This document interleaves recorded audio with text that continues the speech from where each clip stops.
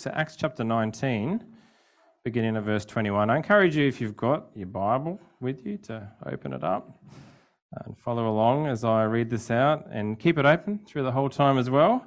That'll just really help you engage with this story as I share with you this morning. So Acts 19, verse 21, it says, "Now after these events, Paul resolved in the Spirit to pass through Macedonia and Achaia and go to Jerusalem, saying, 'After I have been there, I must also see Rome.' And having sent into Macedonia two of his helpers, Timothy and Erastus, he himself stayed in Asia for a while. About that time there arose no little disturbance concerning the way. For a man named Demetrius, a silversmith, who made silver shrines of Artemis, brought no little business to the craftsmen.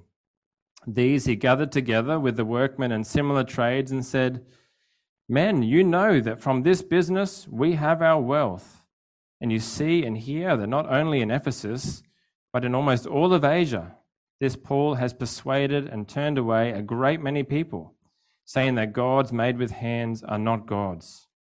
And there is danger not only that this trade of ours may come into disrepute, but also that the temple of the great goddess Artemis may be counted as nothing, and that she may even be deposed from her magnificence, she whom all Asia and the world worship.' When they heard this, they were enraged and were crying out, 'Great is Artemis of the Ephesians!' So the city was filled with confusion, and they rushed together into the theatre, dragging with them Gaius and Aristarchus, Macedonians who were Paul's companions in travel. But when Paul wished to go in among the crowd, the disciples would not let him. And even some of the Asiarchs, who were friends of his, sent to him and were urging him not to venture into the theatre. Now some cried out one thing, some another, for the assembly was in confusion, and most of them did not know why they had come together.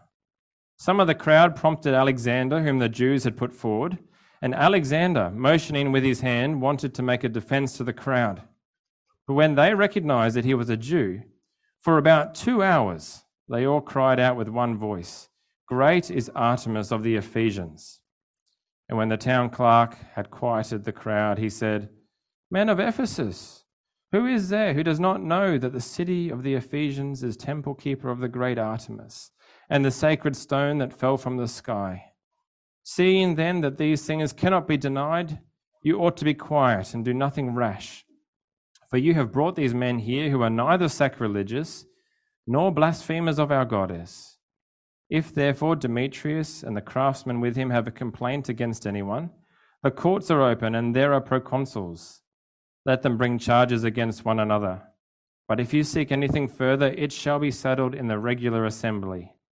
For we really are in danger of being charged with rioting today, since there is no cause that we can give to justify this commotion.'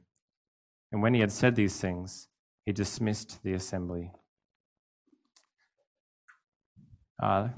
Please join with me as we ask God for his help. Father in heaven, we thank you so much that you've not left us in the dark without your voice, but you have spoken to us, you have revealed yourself to us in your word and in your Son, our Lord Jesus Christ. Thank you that you continue to speak to us through your word today, and we pray that you would do that these words that we've just heard, you would use them and use them to transform us and to grow us into more faithful followers of your Son. And we pray this in Jesus' name. Amen. It's a bit of a strange story, isn't it? As you read it, I wonder, did it raise lots of questions for you? For me, it did. I mean, I was thinking, why does Luke, the writer of Acts, why does he actually include this story with so much detail? Why so much attention? There's been lots of riots through the book of Acts, but most times they only get 1 or 2 little verses. For example, in Lystra, in chapter 14, it's a very dramatic scene. This mob gathers and they take Paul out of the city and they actually stone him. But all of that is only described in 1 verse. And also, why is God not mentioned in this story at all? And why does Paul not even get a word in? The famous apostle, the famous messenger of the good news of Jesus, he doesn't say anything in this whole story. Instead, all we get are 2 speeches from local citizens of Ephesus. neither of whom are followers of Jesus. One speech from the silversmith Demetrius, it leads to a riot. The other speech calms everyone down. What are we to do with it? Has it got anything to teach us? I hope today we will together discover that it's actually a really helpful and relevant passage for us all these years later. Whether you're already a follower of Jesus or whether you're here today just exploring more about faith in Christ Jesus, I hope it's useful and helpful for you today. In this story, in verse 23, Christianity is described as the way. It actually wasn't described as Christianity in the beginning. People referred to it as the way. And so today we're going to be looking at the way. We're going to be looking at the impact of the way, the reaction against the way, and their opportunities for the way. Because 2,000 years later, the way continues, and it will continue to have an impact. It will continue to evoke a reaction, but there will continue to be opportunities for the way. If you're not a follower of Jesus, then I hope you can see today what it really means to be a part of the way. And if you are already a part of the way, then I hope it will encourage you to live confidently for Jesus today. We're going to start with the impact of the way. We're picking up the story in Acts. Every missions month, you as a church jump back into the book of Acts. It's been over many years now, and you would have started there last week. At this point in Acts, we're following the story of Paul. Paul, the famous messenger of Jesus, who was sent out by Jesus with a job to do, to take this good news to people who have never heard it before. So the book of Acts is documenting the spread of this good news of Jesus. And Paul is traveling around to different areas that have never heard it before. And you've got to remember, he's breaking into new ground, places that have never been exposed to this. He's been to big cities like Athens and Corinth, big famous cities. And amazingly, the gospel has been spreading and growing. And now he's here in Ephesus. He's been here for some time. He's hired a lecture hall. For 2 years, he's been teaching almost every day about Jesus. And last week, you would have seen as well, God does some incredible supernatural miracles through Paul as well. And the word of God has been spreading widely and growing in power. And then in verse 23, we read, about that time, there arose no little disturbance concerning the way. Demetrius, the leading silversmith of the city, in verse 25, gathers all the workmen and similar trades. It's like a silversmith union meeting. And he says, men, you know that from this business we have our wealth. I can imagine there's like an economic report on the ABC News, and they cut to the scene straight after they finish the meeting, and there's an interview with Demetrius. And they say, Demetrius, you've just met with the guild. Can you tell us what's going on? And Demetrius says, well, our whole industry is in danger. We've looked at the figures, and actually the sales of silver shrines and idols are down. Job cuts are on the way. And the interviewer might say, well, what's the cause of this economic downturn? What's the threat, Demetrius? And Demetrius is very clear. He says, it's Paul. In verse 26, he says, you see and hear that not only in Ephesus, but in almost all of Asia, this man Paul has persuaded and misled a considerable number of people by saying that gods made by hands are not gods. We don't get to hear Paul directly in this passage, but we get to still hear his words paraphrased from the lips of Demetrius, and we see a little bit of what Paul's message was. He says, gods made by hands are not gods. Now, it's a lot more than that. Jump back to, not now, but later on, go back to Acts 17, and you can read the way that he preaches in the city of Athens. It's a full picture of his message. But Demetrius' problem here is with Paul's message. It's not with his methods, it's not the fact that he's hired a lecture hall and he's teaching, but he has a fundamental problem with Paul's message. Christianity is a personal faith, but it's not a private faith. It's a personal, but it's not a private faith. And I wonder if that's why it's referred to as the way here, because it's actually a way of life. It's not just a bunch of internal beliefs that bring you personally inner peace. It actually affects everything about your lifestyle, your life choices. At this time, it's even affected the Ephesian economy. Ephesus at this time was a very, very important city. It was known as the mother city of Asia Minor, of that whole region. It was a trading center, it was a seaport, there was lots of money going back and forth, it was a commercial center, but it was also full of religion. The city of Ephesus was world famous as the custodians of the goddess Artemis, or known as Diana by the Romans. She was a goddess of health, of fertility. And this worship of Artemis actually dominated everything in Ephesus. I imagine every home probably had a little shrine in it. The silver coins that they used at the time even had a picture of Artemis on it. The temple dedicated to her that was in the center of the city was known then and is still known as one of the 7 wonders of the ancient world. People would have traveled there from all over the world, and when they arrived, you know what they would have done? They would have spent their money. They would have gone and bought a little shrine or a little statue of Artemis and taken it home with them. The way of life, the economy, was all centered on Artemis. Artemis was the air they breathed. But Paul, he's just been teaching daily the good news of Jesus. And as he's been doing this, as Demetrius says, large numbers of people in Ephesus have heard this message and they've turned from idols to serve the living and true God. They've changed their whole thinking, their whole way of life. They've been liberated. They've been set free. It's had a huge impact. But in doing that, it's also threatened what many people care about most, their wallets, their profit margins.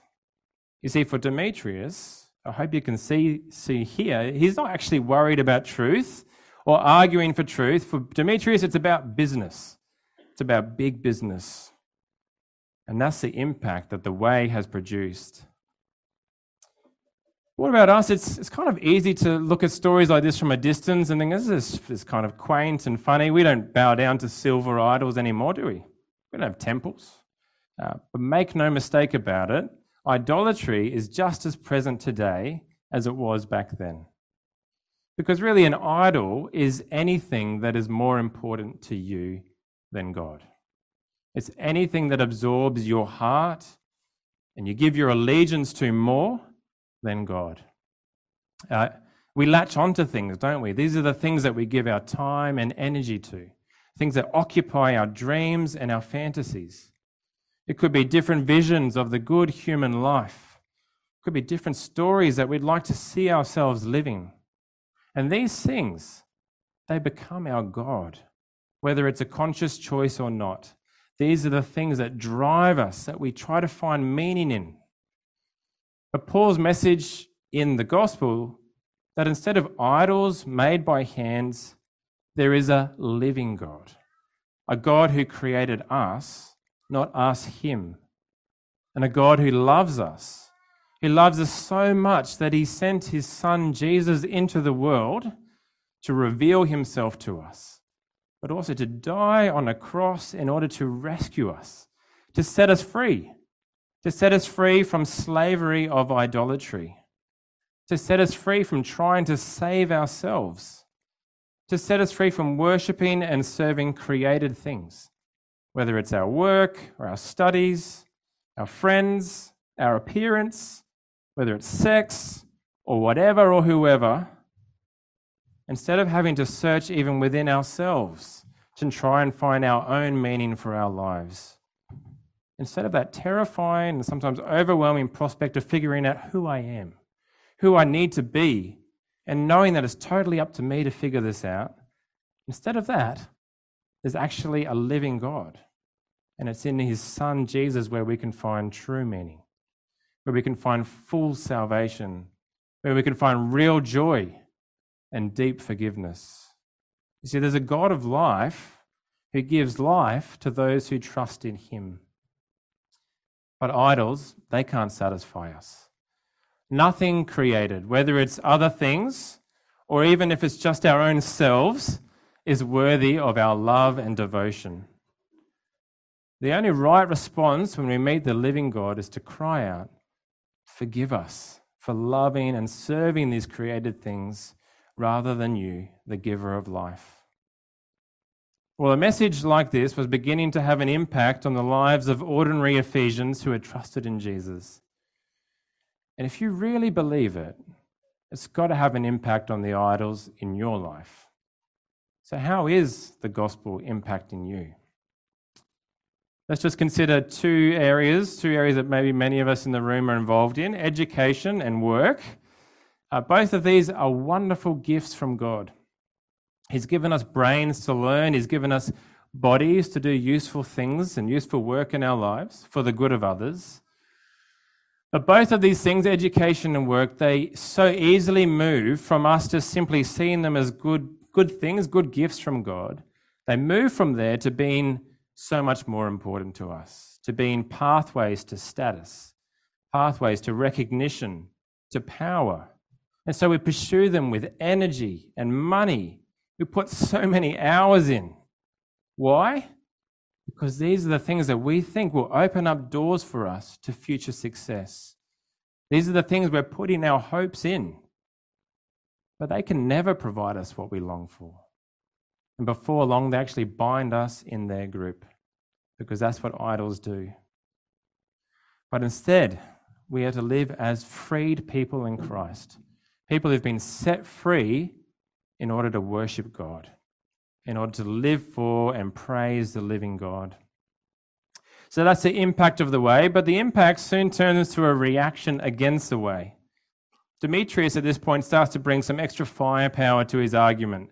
In verse 27, you can see he says, "There is danger, not only that this trade of ours may come into disrepute, but also that the temple of the great goddess Artemis may be counted as nothing, and that she may even be deposed from her magnificence, she whom all Asia and the world worship."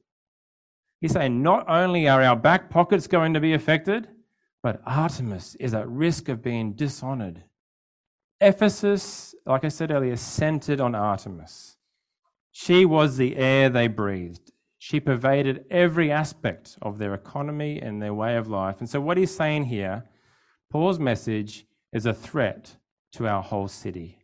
It's a threat to our way of life. And when the people hear this, they say in verse 28, they're filled with rage, and they begin to cry out, "Great is Artemis of the Ephesians." This is an incredible scene. The city turns into confusion, and they rush together, dragging along some of Paul's companions. Everyone's just coming out of their homes. I can just imagine this mob just running down to the stadium, into the 25,000-seater stadium. That's the sort of scene we're pictured here. Ephesus stadium was 25,000. So we don't know if it was full, but there was a lot of people in there. It's packed. I don't know if anyone here has experienced a riot. Maybe it's not our everyday experience in Australia, but I haven't myself. But I can just imagine there's bodies and there's confusion and there's anger. Your adrenaline is pumping as they're packing into this theatre. Paul, incredibly, wants to get in there and speak to them, but thankfully his disciples won't let him. Some of the other disciples won't let him. They're probably quite wise. This poor fellow, Alexander, he gets pushed to the front to speak. But when they recognize he's a Jew, the crowd shouts in unison for 2 hours. "Great is Artemis of the Ephesians. Great is Artemis of the Ephesians." For 2 hours. In verse 32, it said, "Some were shouting one thing, and some another, because the assembly was in confusion, and most of them did not know why they had come together." What's going on here? You're probably familiar with the concept of passive smoking. That's why we got rid of smoking in public areas. It's the idea that as we maybe we're not smoking ourselves, but as we are near other people who are smoking, we're breathing in the same air, and it's actually having an effect on our bodies, and it's actually changing our health outcomes as well. I'd like to introduce a concept of passive thinking. And I think it's a similar thing that happens. We may not be thinking these things ourselves or applying our minds, but we just tend to absorb the thinking of everyone around us. We just tend to follow the social norms. It's just our human nature. Everybody does this, so I do it. Everybody thinks this, so I think it. Everybody says these slogans. Every culture has slogans at different points, and we're all needed to just say those slogans as well. They become our slogans. Maybe at this time it was, "Great is Artemis of the Ephesians." You might ask them, have you really thought about it? No, but I'm going to shout it anyway. It might be about strong moral issues, or it might be things about God. There's these slogans, there's these things that other people do, and so that's what I do. People who have breathed in the culture of the day without really thinking for themselves. And so they just join in. They just join in on this big pile-on. Do you see what Demetrius has done here? Of all people, he should be the one that knows the most that gods made with hands are not gods. But he knew exactly how to ramp up the crowd and shut down the discussion. He wanted people to know that Paul and his message was a threat to the Ephesian dreams and visions for life and society. He's saying Paul is undermining our social stability. Paul has been un-Ephesian. Demetrius isn't interested in a discussion, in a conversation. He's not interested whether it's true or not. He's saying the way is a threat to our Ephesian dreams. I would say that more and more, the Christian faith, or the way, is perceived as a threat to the Australian dream. Sure, keep it to yourself, that's fine. That's not a problem. But as soon as it spills over from the private to the public, as soon as it ends up in your conversations or in your workplaces, be ready for a reaction. Because that attitude is just un-Australian. Whether we're made to feel like religious maniacs, or whether we're backward thinking for believing in tooth fairies, or whether we are made to believe that we're promoting worldviews that are harmful to our children, it's very much more common these days that we are seen as being un-Australian and a threat to the Australian dream. A few weeks back, you probably didn't miss it, the news was filled with 7 players from a rugby league club, Manly. They're known as the Manly 7. I'm sure most of you saw it in the news. It was on everything. So the club announced during the week that the players would be wearing a special pride jersey with rainbow stripes on the weekend. And these players, they're from different backgrounds. A lot of them have a faith in God. And so they said, we can't wear that in good conscience because we think the rainbow represents the pride movement and a celebration of sexual practices that is against what we understand with the Bible, is consistent. And so this is conflicting with our faith in God, so we actually can't wear that. And so they ended up sitting out the round. It was all over the news. I know this is a really complicated issue, actually, and I'm not actually here to analyze the whole thing. This isn't the time where we talk about what does the symbolism of the rainbow mean, or what does it look like to have meaningful inclusion in our modern society. We can talk about that later. The reason I raise it is actually because of the response. You see, at no point did these players say, we don't want to play football with people who are gay. We don't want to be friends with people who are gay. But they were hauled before the national media. People were calling for them to be sacked left, right, and centre. The social media was just full of it. Because people are going, how can you say, you must be anti-inclusion? How dare they? You see, to have what many would consider a biblical sexual ethic is not just different. Now it must mean you must be a hateful person. You must be a bigot. And all these things can make us feel that Christianity is no longer just an option. It's actually a problem. It's a threat to our Australian dream. So we need to get faith out of the conversation, and we need to get faith out of our society. Now, sometimes the church, unfortunately, has adopted the approach that Demetrius uses. And so we really mustn't do that. Sometimes the church has been backed into a corner, and so they think, well, let's put on our gloves and go in for the fight as well. We mustn't be those who are all about winning the argument, but fail to love the people in front of us. We're not those who don't listen to people and their real concerns and their real experiences and their real hurts. We're not those who shout down those who we disagree with, who seek to add fuel to the fire. You see, many times those responses are driven more by the desire to keep status and power It's because we actually do our lives, we don't want to be any more uncomfortable than they are now. So we don't want to be doing exactly what Demetrius does, but neither should we stop speaking about Jesus and the hope that he offers. Maybe you've made a comment on social media or in an office maybe, something that was defending biblical Christianity or something that was highlighting the emptiness of some of the idols of our age, and you received an outpouring of opposition. And so you say, oh, I'll just take down that post and I'll never do that again. I wouldn't be surprised if you've seen that happen with others. Many of the tactics used are designed to close down debates, to stampede opinion and intimidate. And it can make us ask, do we really belong in the public square? And we find ourselves doing all we can to just blend in. So we don't want to be on the receiving end of all of that. We need to pray that God will give us courage to continue to publicly identify as Jesus' people. We need courage to speak up and testify to the liberating, fulfilling, joy-filled gospel for all people.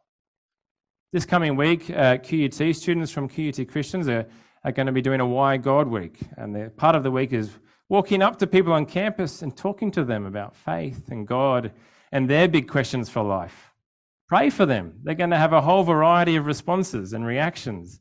But isn't it great to see uni students at QUT getting out there and doing that? Because amidst all the shouting are real people who are lost, who are hurting, who need the wonderful hope of our living God. And we shouldn't forget that. Our last point is that there will continue to be opportunities for the way. The last person to get a word in this big riot is a city clerk who somehow manages to calm the crowd down. Maybe by this two hours later, their voices are getting a bit hot and hoarse and tired. But he does seem like a pretty cunning guy as well. In verse 35 to 36, he flatters the crowd. He says, of course, you're right to be proud of the custodians of the great Artemis. Everyone knows she's chosen this city. It's undeniable. Everyone knows this. You don't need to get all hot under the collar about this. In verse 37, he says, then he defends the Christians. He says, these men are neither sacrilegious nor blasphemers of our goddess. He's saying they're not a threat to our religious, political, and social life. But then he goes on to say, but we are. In verse 40, he says, for we really are in danger of being charged with rioting today, since there is no cause that we can give to justify this commotion. You see, Ephesus as a city was under the Roman Empire rule. And the Romans had already intervened twice in Ephesus for two other uprisings. And so the last thing this city clerk wanted was another squadron of Roman soldiers knocking on the door a third time. He's saying, if you have an issue, there are appropriate legal channels for action against Paul. There's been lots of noise, there's been lots of sore throats at the end of it, but what are we left with? We're actually left with an opportunity for the way. The city clerk has left the door open. You know, the message of Jesus, while having an impact on the idols of our day, is actually not anti-society. I think that's what Luke is trying to show us through Acts as well. It's not against the common good for all people. And Paul actually then has many opportunities over the rest of Acts to defend the way in the courts, all the way up to Rome. And the word of God continues to spread widely through all this time. God will continue to give opportunities for his life-saving message to be heard and believed.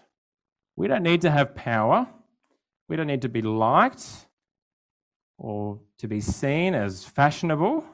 We don't need to change the message of Jesus to be more palatable. The way will continue to have an impact.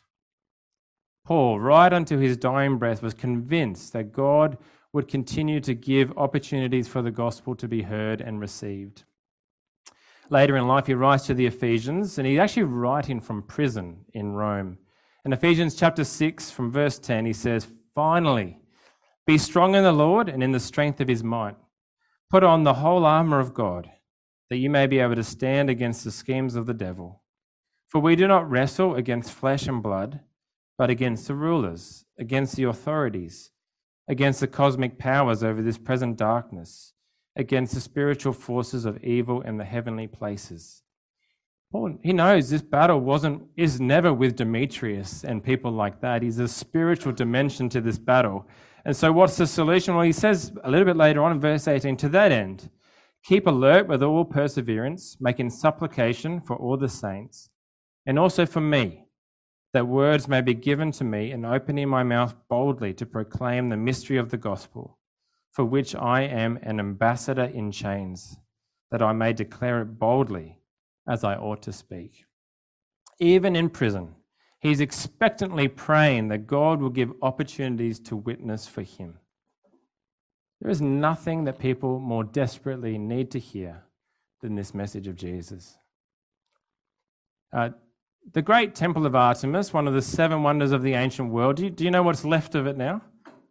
You can look it up later on your phone. There's only one column left. And even that one's been stacked back together by some archaeologists. The photo I saw even has a bird's nest on top with a bird kind of sitting on it. That's all that was left of a dominant, all-pervasive way of viewing the world, the heir of Artemis. At the time, for these first followers of Jesus, the pressure would have felt immense. It would have been so impressive. It would have felt like it had so much more momentum than the way. And whatever age we live in, we can feel like there are such powers against us. We can feel so intimidated, so scared to stand out. There's massive influences on us. There's a tide swell of public opinion against us, and that's probably going to increase. You see, none of that will last. If this world goes on for a while yet, we don't know how long it's going to be, I can guarantee that people in days to come will say, oh yeah, back in Australia in 2022, they used to believe this. But only one thing will last, and that's Jesus, the way, the truth. And the way has continued to transform people's lives for the last 2,000 years all over the world, in every corner of the world, in every culture of the world. It's a message that will continue to change people's lives radically and wonderfully. And that will be a powerful witness to the world of lives being changed as people are being set free to live for something different. So let people see it in your life. Let people hear it from your lips. This doesn't feel maybe significant in the side of Brisbane, but actually this is a wonderful testimony what's happening here to the way and the way that God is continuing to work in your lives. So there's the impact of the way. The good news of Jesus will continue to liberate people from the bondage of idolatry. There's the reaction to the way. But we can be confident in the face of that reaction, and even when we feel terrified, when we feel scared, because there will continue to be opportunities for the way. Once the shouting has stopped, we can keep speaking for Jesus. So let's do that together. Let's pray and ask for God's help. Father, we thank you so much that you have set us free from living for created things to know you, the living God, and your Son who has come to set us free and to bring us life. And we pray that we will continue to see this gospel bearing an impact in the lives of our friends and family and our city and the world.